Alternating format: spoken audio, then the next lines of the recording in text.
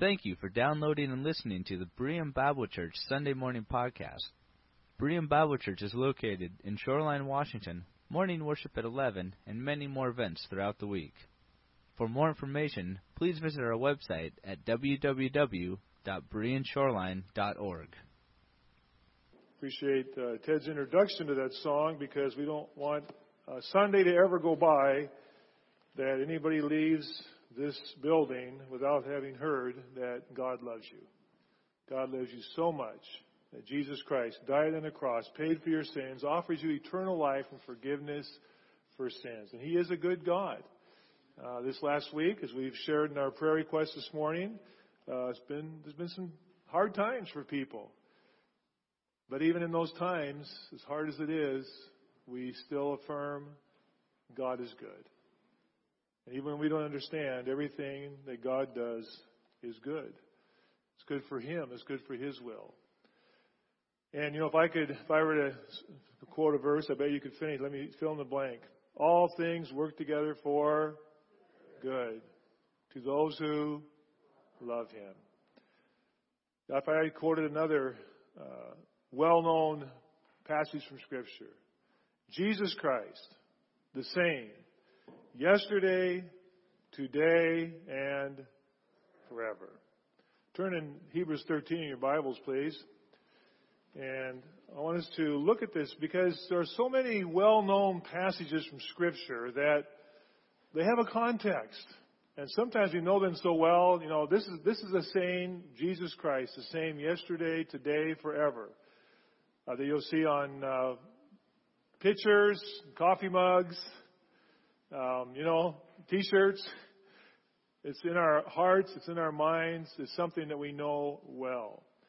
And I want us to consider this morning the context and how it connects with the things that we have been learning together from the epistle to the Hebrews. Hebrews chapter 13. Let's pray. Father, as we open your word for these next few moments, may our hearts be open to your word this day.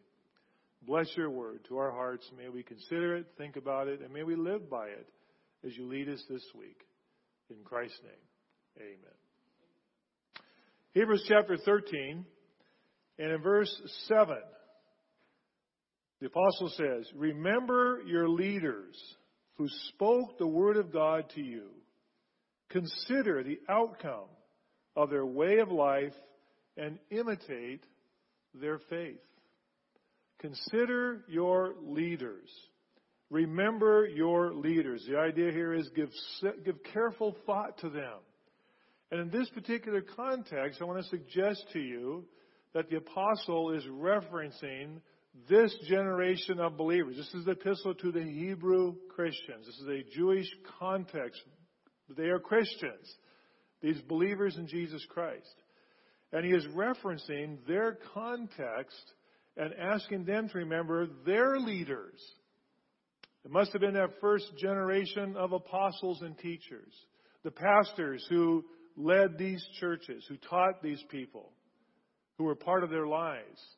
He's referencing their context. We say that, the immediate past, which is sort of a contradiction in terms, right?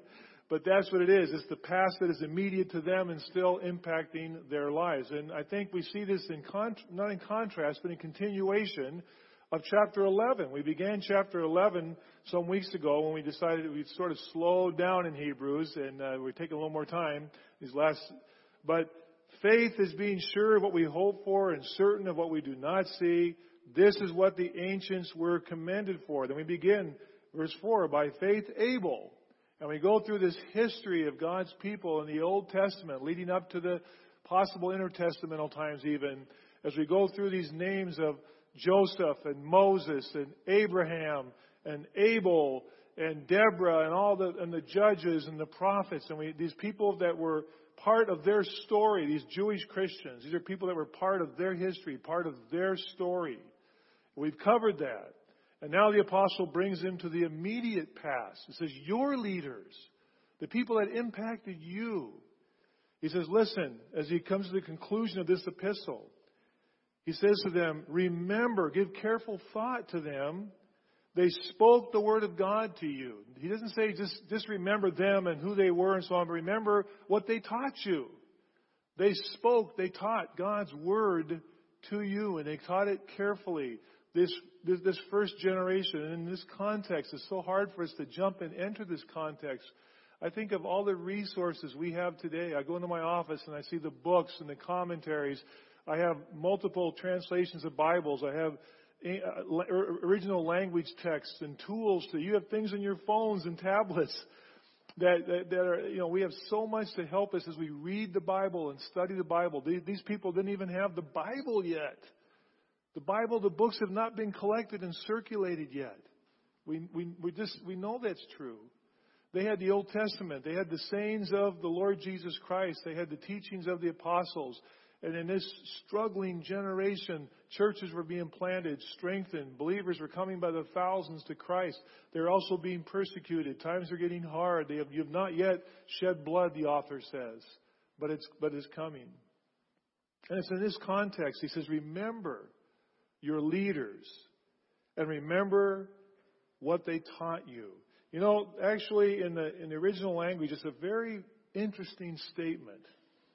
And your translations, if you look at different translations, you might see this. But when it says, I'm reading from the NIV here, who spoke the Word of God to you, consider the outcome of their life and imitate their faith.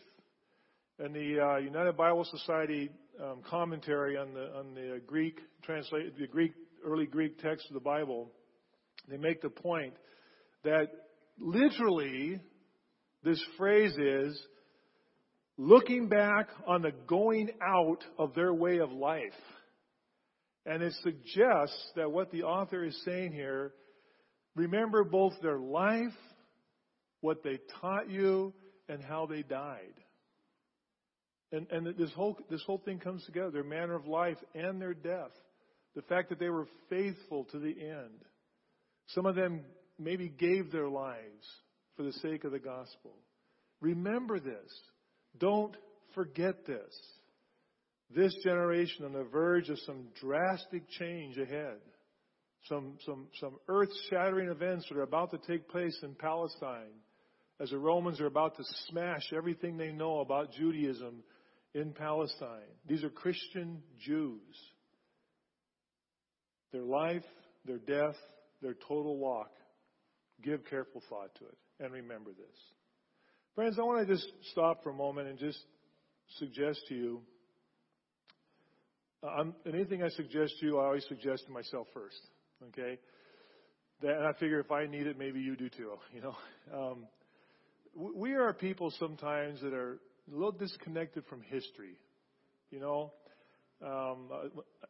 Frankly, early church history is kind of a black hole for a lot of us. I think when I took work at Fuller Seminary here in Seattle, the classes that I really enjoyed and meant so much to me were the classes on early church history, because this was a black hole for me. And to realize the history we have as a people, as Christians. We have a story. We have a history. The Christian church has an amazing history, and there are amazing people that God has used throughout history to shape what we are today.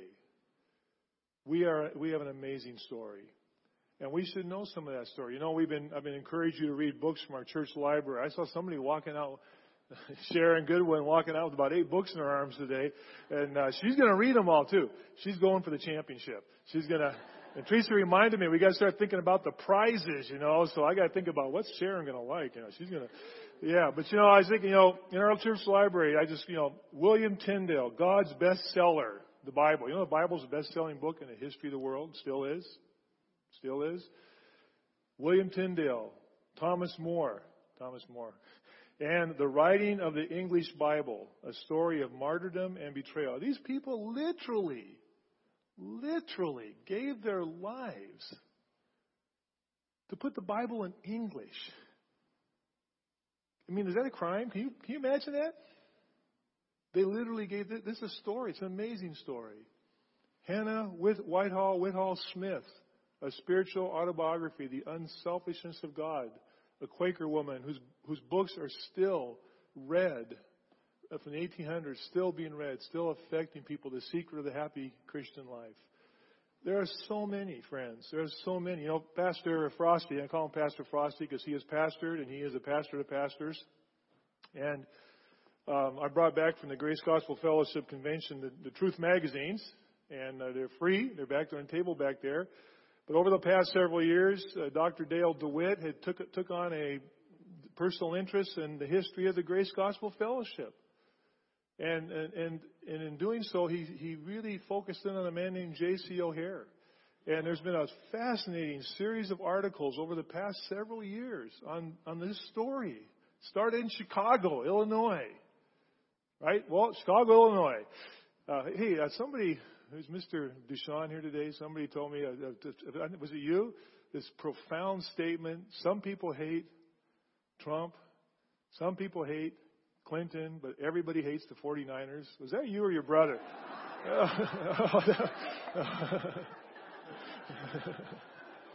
That wasn't you. All right. Okay. Well, that's San Francisco. This is Chicago. This is Chicago. North side of Chicago. Different story. And it's fascinating history of how God used this man. It's part of my story. It's part of our story because he influenced our pastors, our original founders in our fellowship. We should know these stories. You can get these online, actually, and you can go back and research. I can give you the numbers to start with. We have such a history, friends, that we should remember. When we sing these songs, they are written by people who God has used. Our church has a history. Our church has a history. And like Frosty, I grew up in this church. I, too, helped build this church. I helped. I didn't really do much of building, but we helped. We all got together and did stuff. And so I'm a little careful because, probably most of you here today weren't part of that original group. A lot of you still are here.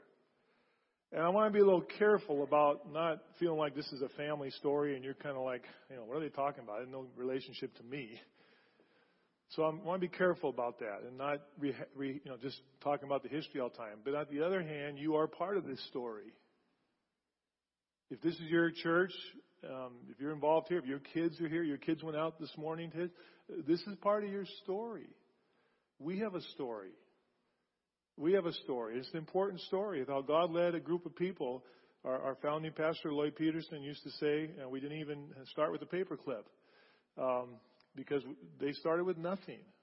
And people sacrificed. Many of you here sacrificed and gave so we could have a place. We have a book in our library that a brother and sister, the Gab boys, put together, History of the Berean Bible Church and the Ministry of the Berean Bible Church. Fascinating history that you might be interested in. We have a story. It's your story today, friends. When these children, this week when we gather for Vacation Bible Adventure, and we go around this building, the fact that we have much more floor space given to our Christian Ed ministry than anything says something about our founders. Now, what they wanted to invest in. It was children and youth. That building over there, the youth center, that was dedicated the year our senior pastor died, 1973. This is your story as well. And we have a story, friends, as families. I have a story in my family. I have a story where the faith story in my family started with my mother, where my wife's faith story began with grandparents, grandmother. When I look at my life, the people that have influenced me the most in my life are people from this story. It's my story. And when the apostle says, remember your leaders. I know I've told this before, but I appreciate having someone who's not afraid to say amen in the congregation, because after our brother Wilson Fossey died, we haven't had that for a while. And Wilson Fossey, who I'll never forget, never, for as long as I live, will forget that Good Friday, when that morning they received news that their son Roger had been killed instantly in a plane crash, left 5 children. A young man who was serving the Lord, Annapolis graduate, love the Lord, serve the Lord, just a wonderful young man, gone. And we came here for Good Friday service, and Wilson was scheduled to play the piano that night. And Vern Schutz and I, we talked about it and said, well, we'll just do without the piano and just have the organ tonight. Wilson comes down here, sits down at the piano, and plays every song we sang that night. This handkerchief out of his pocket, wiping his face, weeping, crying. I said, Wilson, after service, I said, Wilson, you didn't have to come tonight. And you know what he said? There's no other place I'd rather be than here tonight. We have a story. The man that influenced, the man who had the greatest influence in my life, without a doubt, would be Frosty's dad, my father-in-law. Influenced grandkids. We have a story, friends. And the apostle tells these people, don't forget those people. Think about them. Remember them, because when you do so, you remember what they taught you. You remember how they lived and how they died, and don't be afraid to imitate their faith. And I want to ask you, and I'll ask myself, is it a scary thought that my children and grandchildren, these young people that I'm pastor to right now in this church, and Kevin and Gary and Susie we work with on a weekly basis, is it a fearful thought to think someday that we would even dare say imitate their lives?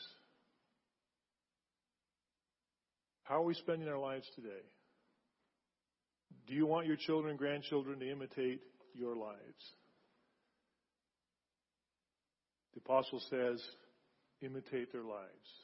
Remember the going out of their life as well as how they lived. And it's that verse that leads to this verse. Jesus Christ is the same yesterday and today and forever. You see the context? What's he saying? This is not just a general thought that God never changes. We know that from the Bible. God is the nature, the divinity of God never changes. Jesus did change. I mean, at one time he wasn't incarnated in the flesh, and then he did. At one time he had never died, but he died and rose again. That's not just the focus here. The focus is on the unchangeableness of his nature and what it means that God is God. And that, what's he saying here? He's saying, listen, I've already told you in chapter 11, or previous in the epistle, it wasn't chapters then, that these Old Testament saints, Jewish believers who we look to, look at their lives. They counted on God. They counted on God in times of great victory, in times where they were sawn in half, he says, and brutalized. They looked to God, and God took care of them. God never once didn't take care of what belonged to him. And now he says, look at your story. Look at my story. Look at your story. Has God ever once neglected to care for what belonged to him in your story? Ever? Ever? This is why he's saying this. It fits in this story here of their history, of their story, of those pastors and leaders, men and women who these people loved dearly, who are no longer with them in their immediate context.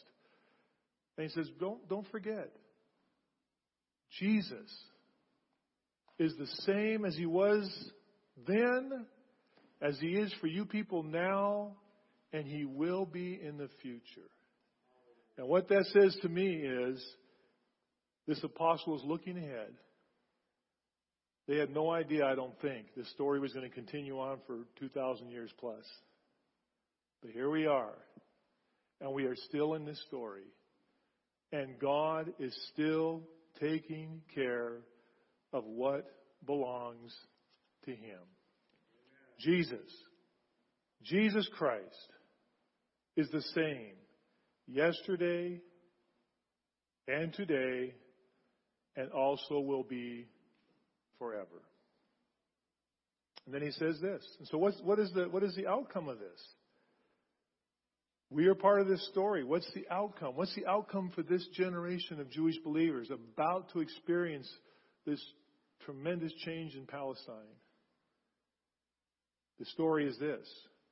So in light of that, in light of the fact that Jesus Christ is the central part of the story, the words about Jesus Christ, the teachings of Jesus Christ, the teachings about Christ as Savior and what God is doing today in the church, the body of Christ even, what is it? He says this, do not be carried away by all kinds of strange teachings. It is good for our hearts to be strengthened by grace. By grace. There's a reason why the fellowship we belong to is called the Grace Gospel Fellowship. Because we believe that the message today is not a message of legalism. It is not a message of just traditions. Traditions are important. We have traditions in this church. There are things we do that are part of our story. But dare we ever impose upon someone and say, yeah, but if you want to be part of God's story, you have to do it exactly the way our story does. No, these are our traditions. But when it comes to legalism, it's the message of the grace of God. We are saved by only one thing. For by what? Grace are you saved through faith. Not of yourselves. It is the gift of God. And the apostle reminds them, this story has not changed. Yesterday, Israel didn't deserve to be called by God. Moses tells them, it's not because you were so numerous. It was not because you were so great. It's because God, he tells them this, Deuteronomy, God chose to set his love upon you. That's why. It is by grace that you have been saved. And the Apostle Paul here says,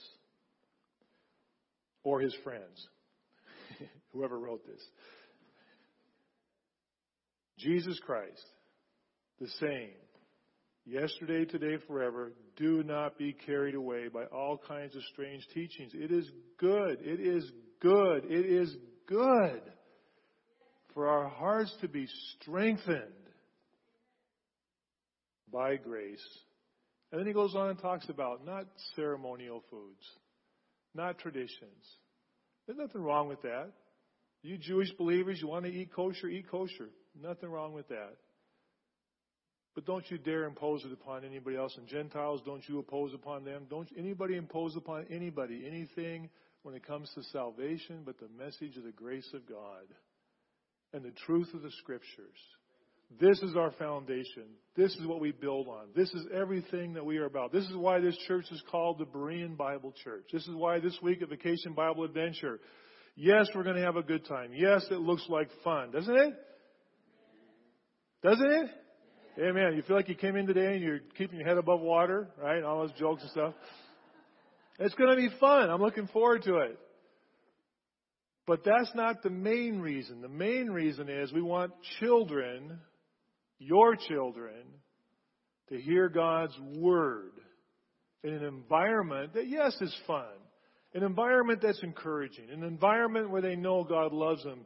And that people show that to them, how they teach them and treat them and talk to them and spend time with them and walk to crafts and work in their rooms. And we want them to know about God's love because this is why we're here. And this is why, friends, this will always be, as long as I'm here, and I'm confident the next pastors, because the leaders of our church, this will always be the center of what.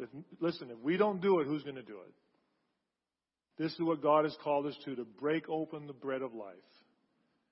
And this morning, I break this open for you. It is good for our hearts to be strengthened by grace, not by ceremonial foods, which are of no value to those who eat them. We have an altar from those who minister at the tabernacle have no right to eat. That's a bold statement. There's a lot of bold statements in Scripture about God's love, about God's judgment on sin, about salvation, about the Father, Son, the Holy Spirit, about the responsibility to live lives pleasing to God. the responsibility to understand God's Word, and the teaching of God's grace. These are bold statements. When the Apostle Paul does say, I am the chief of sinners, I am the first in line, but that's why God called me. That's a bold statement. He meant it. He meant it. No one knew it more than him, because God loves us. Remember Jesus Christ. He is the same yesterday and today and forever. And because of that, we can count on His faithfulness. Look back. Look back in the Bible. Look back into your history. Look at your family. Look at our church family. Has God ever let us down? No. Look into the Scriptures. We have the truth of God's message for us today. And we will proclaim it in compassion, in humbleness, and in boldness, because it is God's Word. Grace is the key. God's marvelous, wonderful grace. They are going to be asked to regress. These people are going to be asked to go back. They are going to be tempted in the face of opposition to go back to what was comfortable, to what seems safe, to false teaching. And the apostle says, don't do it. God will take care of you. The focus and the solution will always be Jesus Christ. As we have read in Hebrews 12, the author and finisher. He is the Alpha and the Omega. He is the same yesterday, today, and tomorrow, and every tomorrow. Back in 1972, it was my second year of college, back at Grace Bible College in Grand Rapids, Michigan. And we were there in chapel, and our pastor, Lloyd Peterson, who was the founding pastor of this, who's my pastor. Those of you, when you go into the gym over there, there's a big picture of him on the wall. The reason it's there is because that was his dream, to have a youth center. That was his dream. And we got it done. In 1972, I was back at chapel at Grace Bible College, and we were sitting there in chapel, and Pastor Peterson came to speak. And man, we were really excited because our pastor was going to be there, and our friends were going to see our pastor, and hear our pastor. And he spoke in chapel. And Teresa and I, we can still remember, every so often he'd stop and look up above the audience a little bit and kind of lost his place. I thought, wow, that's not like our pastor. He doesn't do that. He was sharp. He was sharp. He was a smart man. He was a good man. But I wasn't like him. It was in 1972. About a month later, in November, our board had to talk to him and say, you know what, Lloyd, I never called him Lloyd, but they said, Lloyd, you got to step away from the ministry. You need to get some medical help. Something's not right. He had a brain tumor. And within months, he was gone. And that spring, I came home from Grace Bible College after a Grace Singers tour I went on. No, I was not singing. That's another story. But I was on the tour. We'll share that another time. And his wife, Lou Peterson, invited me over to her house because she had all of his books. And I was one of these young guys, Frosty, going like you and a lot of our contemporaries. We were training for the ministry. And she said, Jim, I want you to have some of his books. Wow, So I took some of his books. And one of the books that she gave me that is this little book that's fallen apart. I don't want to fix it because it's fallen apart because of how he used it. It's My Utmost for His Highest by Oswald Chambers. This is a Christian classic. This is part of our story as Christians, men like this and women like this. And this man who didn't even write anything. He gave these talks to college students in Egypt. British students, and his wife kept track of it, and she put the book together, devotionals. And when I got the book, it had the bookmark for his last day in the office because he read this every day in his office. And it still had the bookmark in November. The concentration of spiritual energy. And the verse is Galatians, save in the cross of our Lord Jesus Christ. This is written way, way back. The last paragraph, the feebleness of churches is being criticized today, and the criticism is justified. This is back then. One reason for this feebleness is there has not been this concentration of spiritual energy. We have not brooded enough on the tragedy of Calvary or on the meaning of redemption.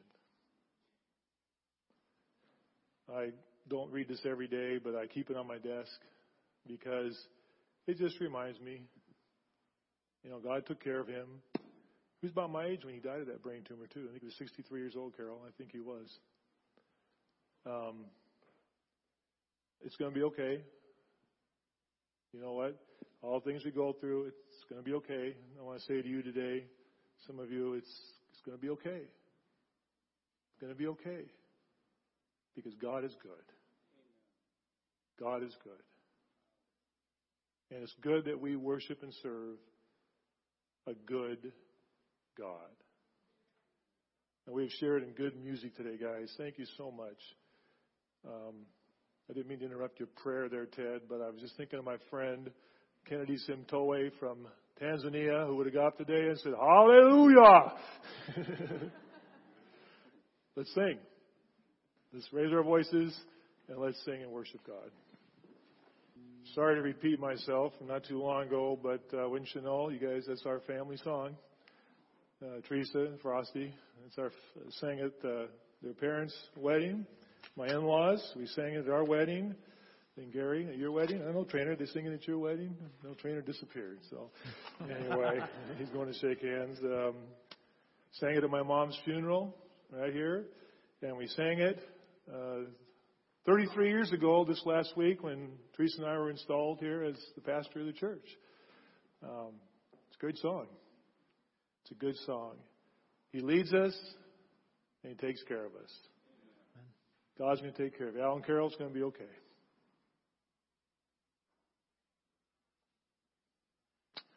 God will take care of us. Mary Erskine, so Dave this week, it's going to be okay, but it's hard. Dave and Tara and Eileen, it's going to be okay. God is good. And friends, if you want to be okay with your soul, I invite you today, receive Jesus Christ as your Savior and receive forgiveness for sins. And there will be great joy in heaven as we leave this place that another sinner has received forgiveness and eternal life.